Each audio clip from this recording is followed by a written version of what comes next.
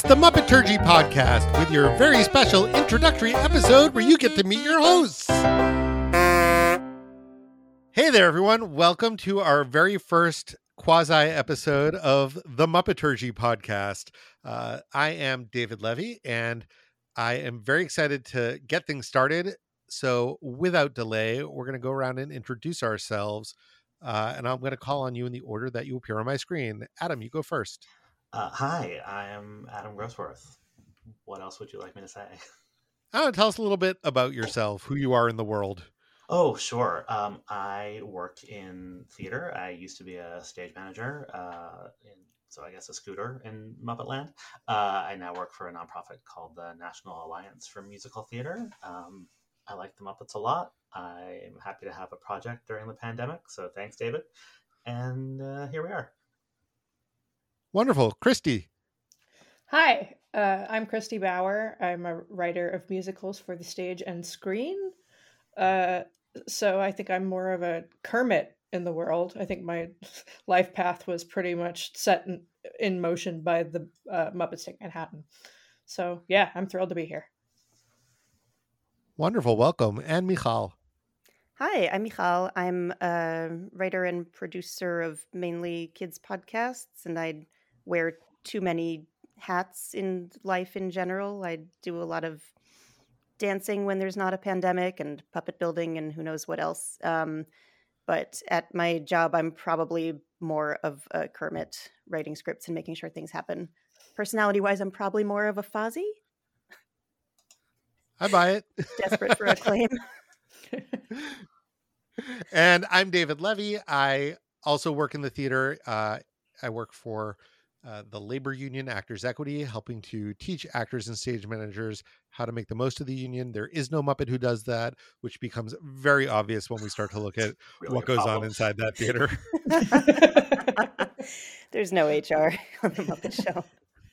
That said, I do have a history as a producer and host of Cabaret, so I guess I have a little bit of the Kermit in me as well. So we decided, sort of on a whim, to do this podcast when Disney Plus announced that they would be adding all five seasons of The Muppet Show to their streaming service this February. It was the kind of thing where I tweeted, hey, this makes me feel like I should host a Muppet Show rewatch podcast, sort of hoping people would talk me out of it, but secretly hoping people would talk me into it. And immediately people responded. Right. It was pretty transparent. And here we are. And the name Muppeturgy came about pretty quickly because I knew that the majority of us who'd be a part of this would be coming from the theater world. So it's a portmanteau of Muppet and dramaturgy. Christy, for those who've never heard the word dramaturgy, how would you define it? Dramaturgy is sort of like the I almost think of it as the history and the science within storytelling. It's a dramaturg's job is to get into the nuts and bolts of a thing, and sometimes that means looking at structure. Sometimes that means doing research. Sometimes that means asking questions. So that's basically what we're going to be doing with the Muppet Show. We all have different histories with it, which we'll get into in a second, but we're approaching it both with inquisitiveness to say, how does this work when it works? Why doesn't it work when it doesn't work? What are the influences and histories behind the different sketches and songs? And how does it fit into a bigger picture in the world of the Muppets, in the world of pop culture, in our own lives? And hopefully that will distinguish us a little bit from all the other really terrific Muppet podcasts that are out there who we look at as our inspirations, not our competitors. We love you guys. Please don't be mad at us for joining the scene. So let's talk a little bit about what each of our own histories is with the Muppets. Michal, do you want to kick us off? Okay, so I was born in 1983, so I was a little bit too late to enjoy The Muppet Show during its original run, but it was on in syndication when I was in my early childhood. My parents taped a few episodes off TV. They taped The Muppets Take Manhattan off TV, so we were watching those plenty, although I will say some episodes more than others because we had one tape full of Muppet Show episodes that got stolen out of our house along with the VCR that it was in, which was very sad for all of us because you can replace a VCR if you have the means, but you cannot replace a tape full of episodes of The Muppet Show, or at least not in the early 80s. So there were a handful that I watched over and over again, but not as many as I could have. The Muppets and Sesame Street always resonated very strongly with me. There was something about this combination of earnestness, but also this total meaninglessness. So, this nihilistic approach where it's like, we might as well blow things up. I believe in both of those things very strongly. So that always resonated with me. It meant that I found a home for myself in the online Muppet fan world in the early 2000s, especially with the Tough Pigs website and forum. So I also want to express my love for all those guys and their website and their podcasts. And yeah, I was such an ardent Muppet fan and Sesame Street fan that I ended up going into children's media as an adult. So it is very much a part of my life. Wonderful. Christy. So I've been sitting here trying to remember if there's a moment at which I became aware that the Muppets were a thing, because in my memory, the Muppets have always been a part of my life. I spent most of 1987 demanding to be called Ernie. I should probably point out I was 3 at the time. I was born in 1984. It did. Yeah, no, my parents called me Ernie, and we got really strange looks in public, but it was the only thing that I would answer to. So I think Sesame Street was my way in, but I also, was a second generation fan. My mom was in high school when the Muppet Show started, so she was already a big fan. And like I previously mentioned, the Muppets Take Manhattan pretty much, I think, determined my life as a person who is trying to get musicals made in the world. So yeah, and I'm with you, Michal. There's a sort of like, chosen family of people with nothing to lose quality to the Muppets that really resonates strongly with me. Excellent. Adam. So I think I know I'm the oldest among us by a couple of years. I was born in 1975. And I grew up in New York City, sort of a classic 80s latchkey kid. So I was sort of raised on and by Sesame Street and the Muppet Show in a lot of ways. So I definitely grew up like Christy, sort of just remember the Muppets as always being there. And you definitely remember watching the Muppet Show with my parents. I don't know if it was first run or reruns, because I would have been still very little when these first couple seasons started. But definitely there were a couple of shows. Really, the Muppet Show and MASH are the things I most remember watching with my parents as a little kid. Adam, we are so the same person in so many ways. Horrifying. But I also have kind of a bad memory. Still, this is just generally true. So it's weird now, watching the things that fully imprinted on me that maybe I only saw once, but I see it now and I'm like, oh yeah, that sketch. And then the things where I'm like, I've never seen this before in my life, which I know is not actually true. And my story is not so different from Adam's. I was born in 1978, so while the Muppet Show was on the air, some of my very earliest memories of TV are sitting on the floor of my parents' bedroom watching the Muppet Show on, I think, Sunday nights, when it was, I think, towards the end of the original run. I feel like I've seen all these episodes. I don't know for sure that I've seen all these episodes, although I do own, the 3 seasons that were released as DVDs. I own all 15 volumes of the Time Life releases of episodes that were put out before that. When I was in high school, I had the VHS tapes of, there were 2 Best of the Muppets compilations, plus the Halloween compilation that had the Vincent Price and the Alice Cooper episodes. So all of this stuff is just sort of jumbling around in my head. I was maybe a little too old to watch the Muppet Babies throughout their entire time on the air, but I did. And, I remember watching, really prioritizing watching The Storyteller and the Jim Henson Hour, and Muppets Tonight came on when I was a senior in high school. And I remember trying to capture all of those episodes on video cassette because I just knew they would disappear because YouTube wasn't a thing yet. And I remember being so excited when Muppet Vision 3D came out at Disney, and I just thought and still think that that may be one of the best Muppet projects ever. I did get a little disillusioned after Jim Henson died. I had to learn to like and still don't fully love the movies that came after his death. Like Muppet Christmas Carol is fine. Treasure Island I have not watched in a long time, and I'm a little bit afraid to, etc. But I also, I think, was one of the people who was quickest to say, like, okay, it's gonna be different, and I'm willing to accept it as different and what different might be.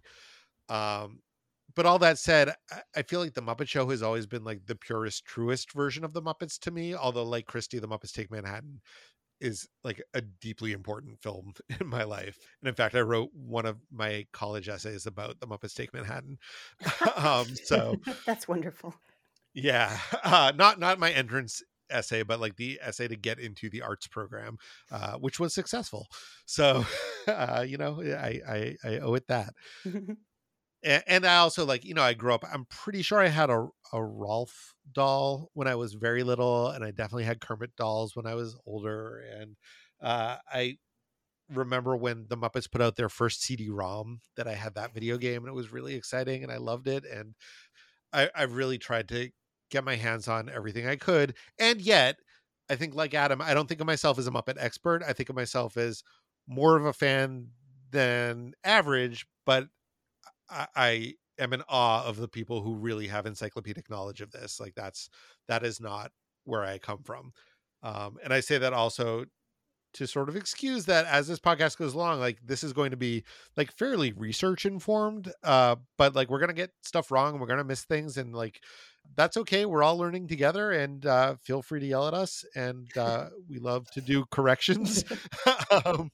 This is not a know-it-all podcast. This is a appreciation podcast until we know it all.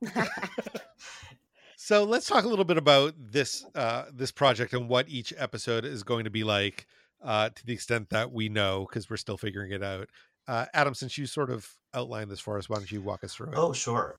You can't really recap a variety show. I mean, we could, but no.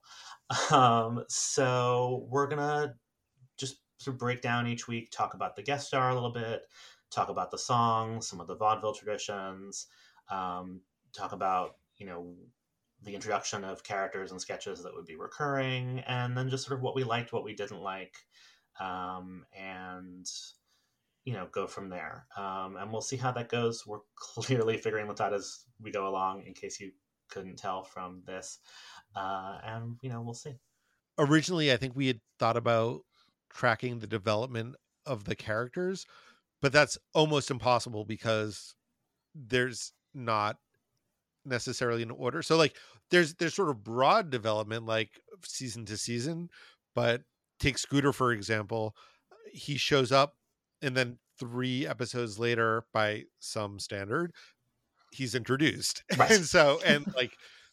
And Miss Piggy, who probably changes the most of any of the main characters over the course of the show and over the course of the first season, it's really hard to track what their thinking was because it wasn't necessarily a linear progression. And like, that's fine. We'll note it. Yeah, it's but the Muppet Show. It's not Mad Men. Like, we're fine. And we welcome your feedback. We have very excitedly already set up lots of different places where you can tell us what you think. So if you have ideas or requests or complaints or questions, etc., you can find us on Twitter, Instagram, and Facebook, all at Muppeturgy. We have a website, muppeturgy.com. You can email us, podcast@muppeturgy.com. You can track us all down individually. Michal, you're not on Twitter, are you? I once started a Twitter account. I don't really use it. Thanks for asking. I mean, bless you for that. Bless you for that. The dream. Adam and I are on Twitter a lot. Christy's on Twitter a little bit. A little bit.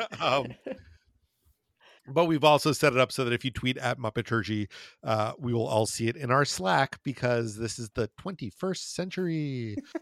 Any final thoughts from anyone?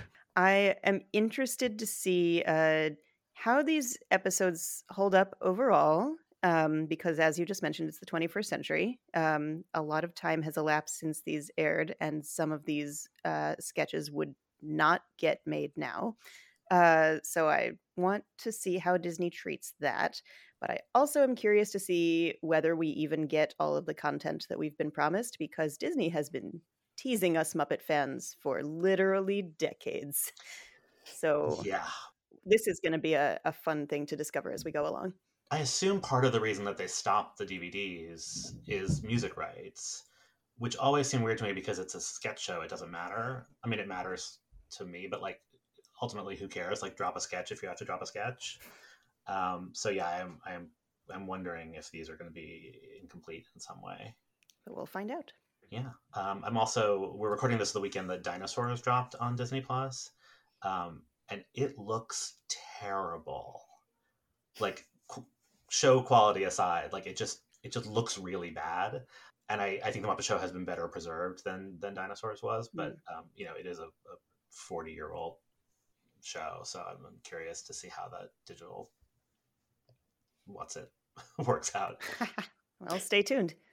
Oh, and then the other thing just to mention is that we'll have some bonus goodies to throw your way. Watch our socials for that.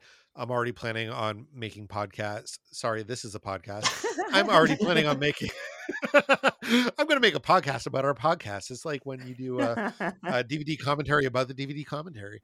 There will be playlists. If you're curious to hear some of the inspirations as we're talking about them, like the original versions of songs that the Muppets perform, there is a wealth of rare Muppet stuff on YouTube. So we'll share some of those clips, assuming that Disney doesn't enact a great Muppet purge, which I live in daily fear of. So, we hope to have some fun, not just with the podcast itself, but by sharing things we love supplementarily. Is that a word? Supplementarily? It is now. Yeah. So check out the website. Computationally. Cool stuff there. All right. I think that's an episode. Huzzah! We did it. Thanks for listening to this special introductory episode of the Muppeturgy podcast. We've got one more introductory episode coming up where we look at the first Muppet Show pilot, the Muppet Valentine Show, before diving into the show proper. Come find us on your favorite social network at Muppeturgy or on the web at Muppeturgy.com. Our theme music was composed and performed by Krista Bauer, and this episode was edited by me, David Levy.